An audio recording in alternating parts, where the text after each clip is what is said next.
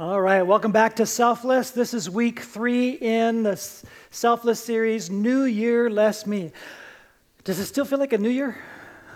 Feels kind of old to me. It's like, wow, it's a long time ago when we turned that calendar page. New Year, Less Me. Selfless. We have been doing this series to help us become more selfless, which is precisely what Jesus wants from us. Jesus said this in Matthew chapter 16. He said, then whoever wants to be my disciple must deny themselves. Another way to say this, become selfless, become like Jesus, deny themselves, take up their cross, and follow me. We're going to shift into a topic of selflessness today, and this will introduce a little bit out of Proverbs. Here's the verse. It says, some people, this is Proverbs 21:26, some people are always greedy for more. That's self-centered. Opposite of that, but the godly love to give. I almost said live to gov, but that doesn't work. Love to give. All right. Now, I wrote some things down this morning. I had a full manuscript and had a shift inside of what I wanted to say, and so I don't normally read things, and it's not because I don't have it memorized. I want to read this so that I don't keep talking out of excitement and enthusiasm. I'm so thankful for this church. We have a bunch of godly people who love to give. I know this to be true, even though it is a practice of this church that none of our pastors and board members have any access to any personal giving information. We've established systems where none of the pastors or board members can know what specific people are giving. We think it is more fun to give that way, and we think it is better for our faith when our giving is between God and us, and not what people think of us. And even though nobody knows how much you give, you love to give, and here's how I know why. You love to give even when we don't pass trays. You love to give even when we rarely talk about giving. You love to give because we have a wise and godly board with a conservative, safeguarding approach to expenditures. And all the salaries are held to national norms in like settings, i.e. rural small town setting like ours with a church of our size. That's how they govern national norms. All of that's clamped down, so it doesn't matter how much you give. That stays the same because our board guards that. You love to give because God is faithful, and it is so exciting to see what God is doing. You love to give because we have been on the front row seats of some amazing things God has already done. One example, we're sitting in one. This huge complex is debt-free because of your generosity. I really appreciate that.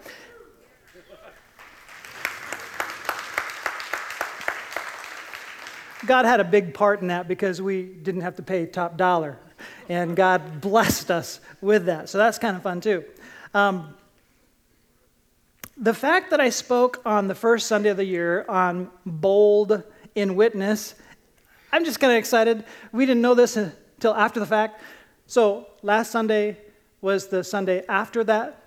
We broke a record in attendance. I preached one time on Bold and Witness. Boom! We have a record break in attendance the very next week. Woo! That's just exciting stuff. Now, I'm getting off notes. It's going to take longer if I do that. Somebody brought in our master plans because we're having to go back to the drawing board. We're growing so rapidly and things are changing as we're adjusting to those changes. Like we have to tweak these again. And so that's really, really exciting. I love to be a part of something like that. Now, here are a few things that are exciting. The nursery has record attendances. The children's ministry is on the rise. The student ministry is on the rise. Small groups are breaking records in terms of total number of people participating in small groups. A new recovery group has been birthed, and it is growing and thriving, and people's lives are being transformed. I get excited about stuff like that. We're dreaming about our next steps to increase our impact with new Serve the City initiatives, and that's pretty exciting. Now, if you're a believer, generosity has already been birthed in your heart. You already want to be generous, but that doesn't mean everyone is able to be as generous as they'd like to be. This message is a message designed to encourage all of us. But this is only scratching the surface of our motivation. Do you know why so many people here love to give? Because so many of us have already received the most extravagant gift anyone could ever receive. We had all of our sins forgiven, and we've been given eternal life. And with it meaning, and purpose for our lives right now in the kingdom of heaven, right here and now. There is something inside of us that is hard to explain that makes us want to be generous. Can you tell I'm a little excited about this lesson? So I'm going to set that aside. That's exciting. Okay, excitement down. Okay, we're going to do a grammar lesson next. Okay, so you were excited about grammar. Here we go. A grammar lesson next. Here's a grammar lesson. A complete sentence has a subject and a verb. You excited about this? You're amazing. Excited about grammar. All right. So here's the question, just to kind of get us started. What is the subject of the Bible? Just kind of think in your mind, what is the subject of the Bible? And then what is the verb of the Bible? If you distilled the whole message of the Bible down to one sentence, what's the subject and what's the verb? Those of you who are lost, sorry about that. Grammar kind of went, all right? What is your answer? Now, if your answer is the subject of the Bible, we are the subject of the Bible, you came to the wrong series. This is called Selfless, okay? We are not the subject of the Bible. God is the subject of the Bible. Now, what's the verb? Now, we could take some guesses. If you're here last week, you're going to guess serve, serve, serve. No, if you're here other weeks, you say love, love. Well, let's take a summary statement of the Bible. And it's just an example. This is a case to just get us thinking a little bit. John 3:16. Many of us are familiar with that verse. It reads, "For God so loved." There it is, love. But that's not the verb. That's not the main verb of this sentence. God so loved the world that he gave his one and only Son, that whoever believes in him shall not perish but have eternal life. By the way, we're in there. We're not the subject, we're the object. The object of God's love, pretty neat stuff. And the main verb is not love, the main verb is give. So here's the focus for today. Godly people love to give. Godly, that means like God. If you want to be like God, maybe one of the most important things we got to figure out how to learn, because this is kind of contrary to our human nature, is to give. Because God is selfless in that way. He gave out of his love. So I know that all across the nation in America, in our culture in particular, everybody gets really irritated and a little bit antsy when the preacher starts to talk about giving. I know that. I get that. Now, if you're a guest today and that's you, just kind of bear with us here, okay? Why are we doing this? Why are we making people irritated and uncomfortable? Okay? First of all, I don't plan to irritate you. I plan to encourage you. I don't plan to, be a source of a raw spot. I want to teach what Jesus taught. And Jesus taught a lot about giving, a lot about money. And there's a reason for that. Here's a statement on the screen. One of the important steps to breaking a sinful, self-centered pattern in our lives is the step of generosity. And Jesus talked about this throughout his ministry. It's like he was really focused on breaking this thing where we want it to be all about us, and money tends to be all about us. And he's trying to say, it won't work like that. You've got to be selfless here. And this means is a means. It's not an end for you. And he really spent a lot of time talking about it. So we're going to do a quick study here to look at 3 mindsets about generosity. If you're ready to fill in a blank, the first mindset about generosity, I have some visuals here that I'm hunting for, is, you think I already got it, the bag. But no, I have another bag. All right, the bag. All right, 3 mindsets, the bag. There is never enough. Some of you kind of feel like that's true of the bag. I'm going to look to a minor prophet, Haggai. He's not minor because he's lesser. The minor prophets are the shorter books. The major prophets are the bigger prophet books, and they're arranged in that order in the Bible. Haggai, chapter 1, verse 6 reads this way. You have sown much and harvested little. You eat, but you never have enough. And he who earns wages does so to put them into a bag with holes. I relate to that. You feel like your bank account feels like a bag with a hole. You keep pouring stuff into your bank account, and it keeps coming right out. pouring it in, it keeps coming right out. And you're just like, oh, that's my bank account. I get it, okay? But the bag is an illustration of how when you run out of money before you run out of month, there's a reason for it. And we're going to have to get out of the I don't have enough mentality, which is the bag mentality. And when we do, we're going to discover the hole stopped up.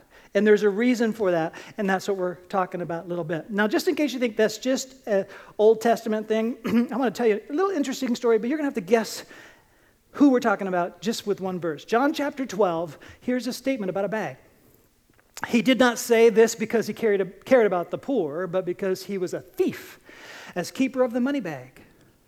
He used to help himself to what was put into it. Who is that about? Judas. All right, this is the scene. Judas was really frustrated. Now, Judas, of course, of all the 12, we don't know a lot about him, but I think he was given the treasury because he was a numbers guy. He was really good at this stuff. He had some good thought processes. And yet, the bag created something wrong in him. The bag mentality created something wrong in him. So there was a lady, she had a not so good trade, and she had her tricks of the trade. And her tricks of the trade was a jar of perfume that the jar of perfume was so valuable, she spent a year's wages to get it. But Jesus saw her and didn't look at her like a sinner. He looked at her like she was a person.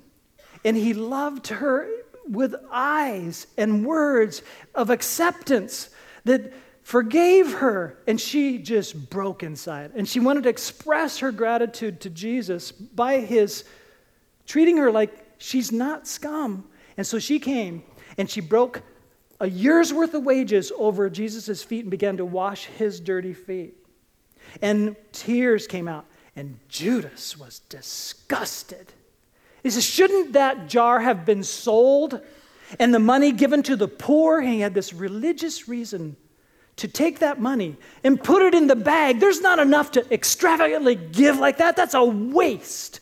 And Jesus corrects him.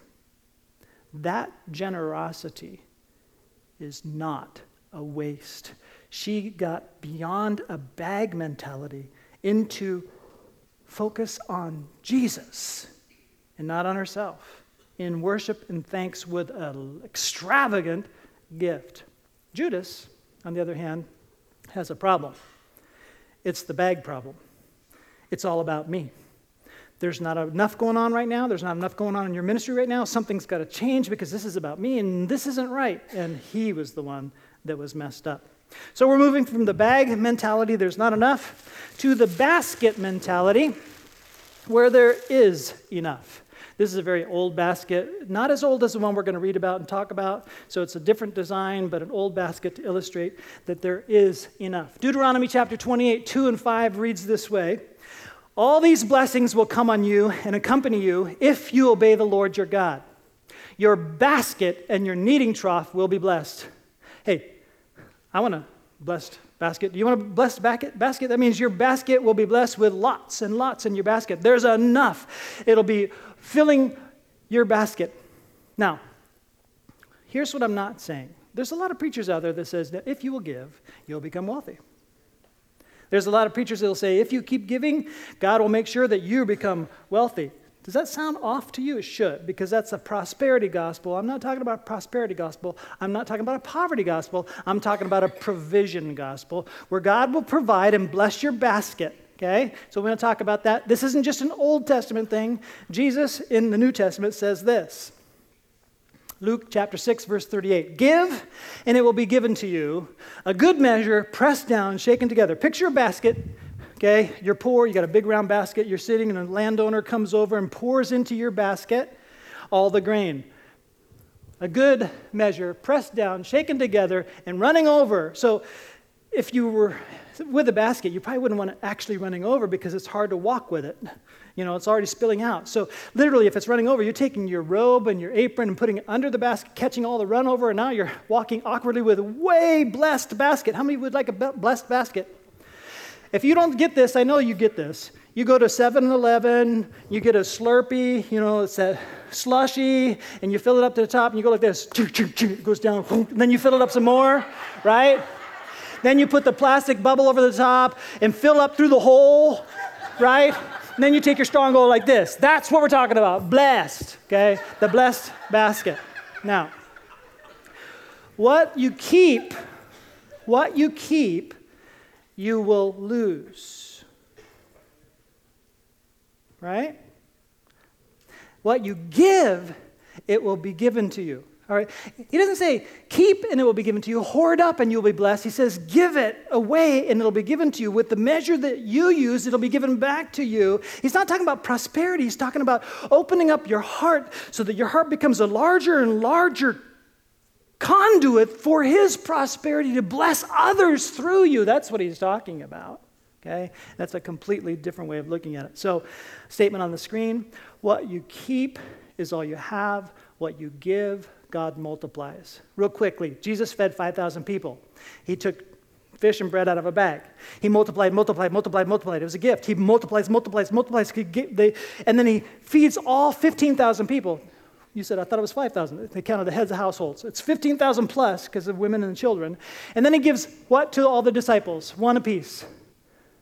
A basket, okay? Each disciple has a basket. Now go pick up the leftovers after everybody's fed. They each come away with an illustration of this truth. There's more than enough. And the basket illustrates that for the disciples with a memory indelible marker.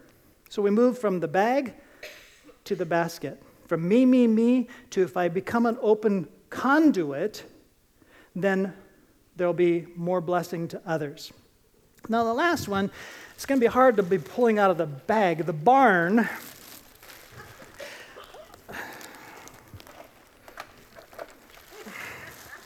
All right, so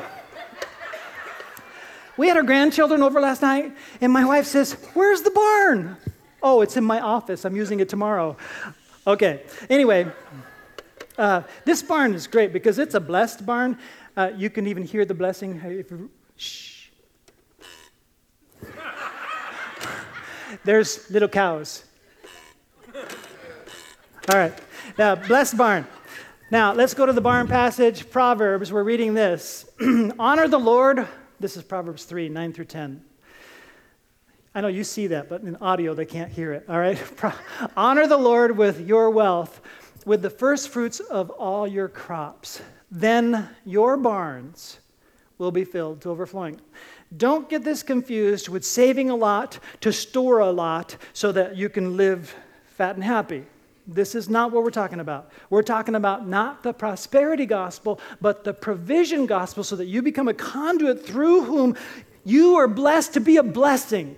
And this is thoroughly New Testament as well as Old Testament. But I want to talk that through a little bit. First fruits. With the first fruits of your crop. I want to combine that concept, first fruits, with another teaching that some people think is just Old Testament, but it's not. It's thoroughly all through the Bible, the tithe.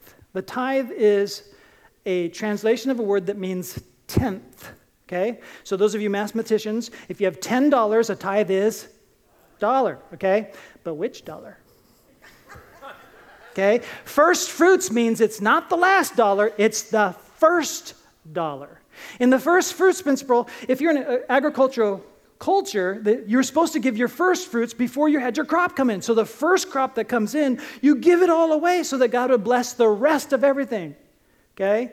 In other words, if you're only giving God from what you have left after you lived your month, you're giving God very little. But if you give God first things first, the first fruits at the beginning of your month, you're saying something to God that you are important to me, and you're the blesser, and you're the giver. Do you see the difference? First fruits, you do first things first. You're saying you're really important. But if you wait to see if you have enough, you're pushing God into the discretionary category. If I have enough. And God says, what? So I'm a God that you give leftovers to? Leftovers is different than first fruits. Now, I totally get that the tithe is a very difficult concept. But the New Testament says that's just training wheels. It's a faith concept. It means I trust God to be the provider. I trust Him for my income. So I'm going to go first with do first things first. And then God will make it work as He's the provider. Just in case you think this concept is just Old Testament, there's lots of other places. But let's just go 3 weeks ago when we had a guest speaker. His text was Matthew 6:33. Seek first His kingdom and His righteousness, then all these other things will be added unto you as well. Remember that? Well, it occurs within a financial context. People were worried. They didn't have enough. They didn't have enough to feed themselves, to clothe themselves. They were worried that they wouldn't have enough. And Jesus says, okay, first things first. Seek first God's kingdom, and then I will make sure you have all of this too. Okay? And that's Jesus' teaching within a financial context. When they totally got the first fruits idea and the tithe idea, he says, it's still true for you. I know you're struggling. Try the training wheels. Try the faith to see if God won't make it go further when you do first things first. What's really interesting, when you think that way, your bills come after the first things first. And the discretionary things get pushed off, and you start putting more discipline in your life, and people start to put it together. Now, if you're struggling here and you got a hole in the bag, hey, we offer Financial Peace University. That's a great way to patch up that hole and learn the first things first and do life better. Now, here's a New Testament, long passage from Paul to express this barn language. But you won't see the word barn, but I think you'll see the concept about God's provision. 2 Corinthians 9, 6 through 12. Remember this, a farmer who plants only a few seeds will get a small crop, but the one who plants generously will get a generous crop. You must each decide in your heart how much to give. And don't give reluctantly or in response to pressure, for God loves a person who gives cheerfully. And God will generously provide all you need. Then you will, watch the superlatives, then you will always have everything you need and plenty left over to share with others. As the scripture says, they share freely and give generously to the poor. Their good deeds will be remembered forever. For God is the one who provides seed for the farmer and then bread to eat. In the same way, He will provide and increase your resources, then produce a great harvest of what? Wealth? No, a harvest of generosity in you. Yes, you'll be enriched in every way. Whoa, I like that. Enriched in every way so that you can always be generous. Man, I'd like that. To be able to be always generous? Whoa. And when we take your gifts to those who need them, they will thank God. So 2 good things will result from this ministry of giving. The needs of the believers in Jerusalem will be met, and they will joyfully express their thanks to God. Now, the context is Paul established all these churches in the Gentile regions far outside of Jerusalem. But Jerusalem, they considered the mother church. That's where Jesus was crucified. That's where the resurrection exploded.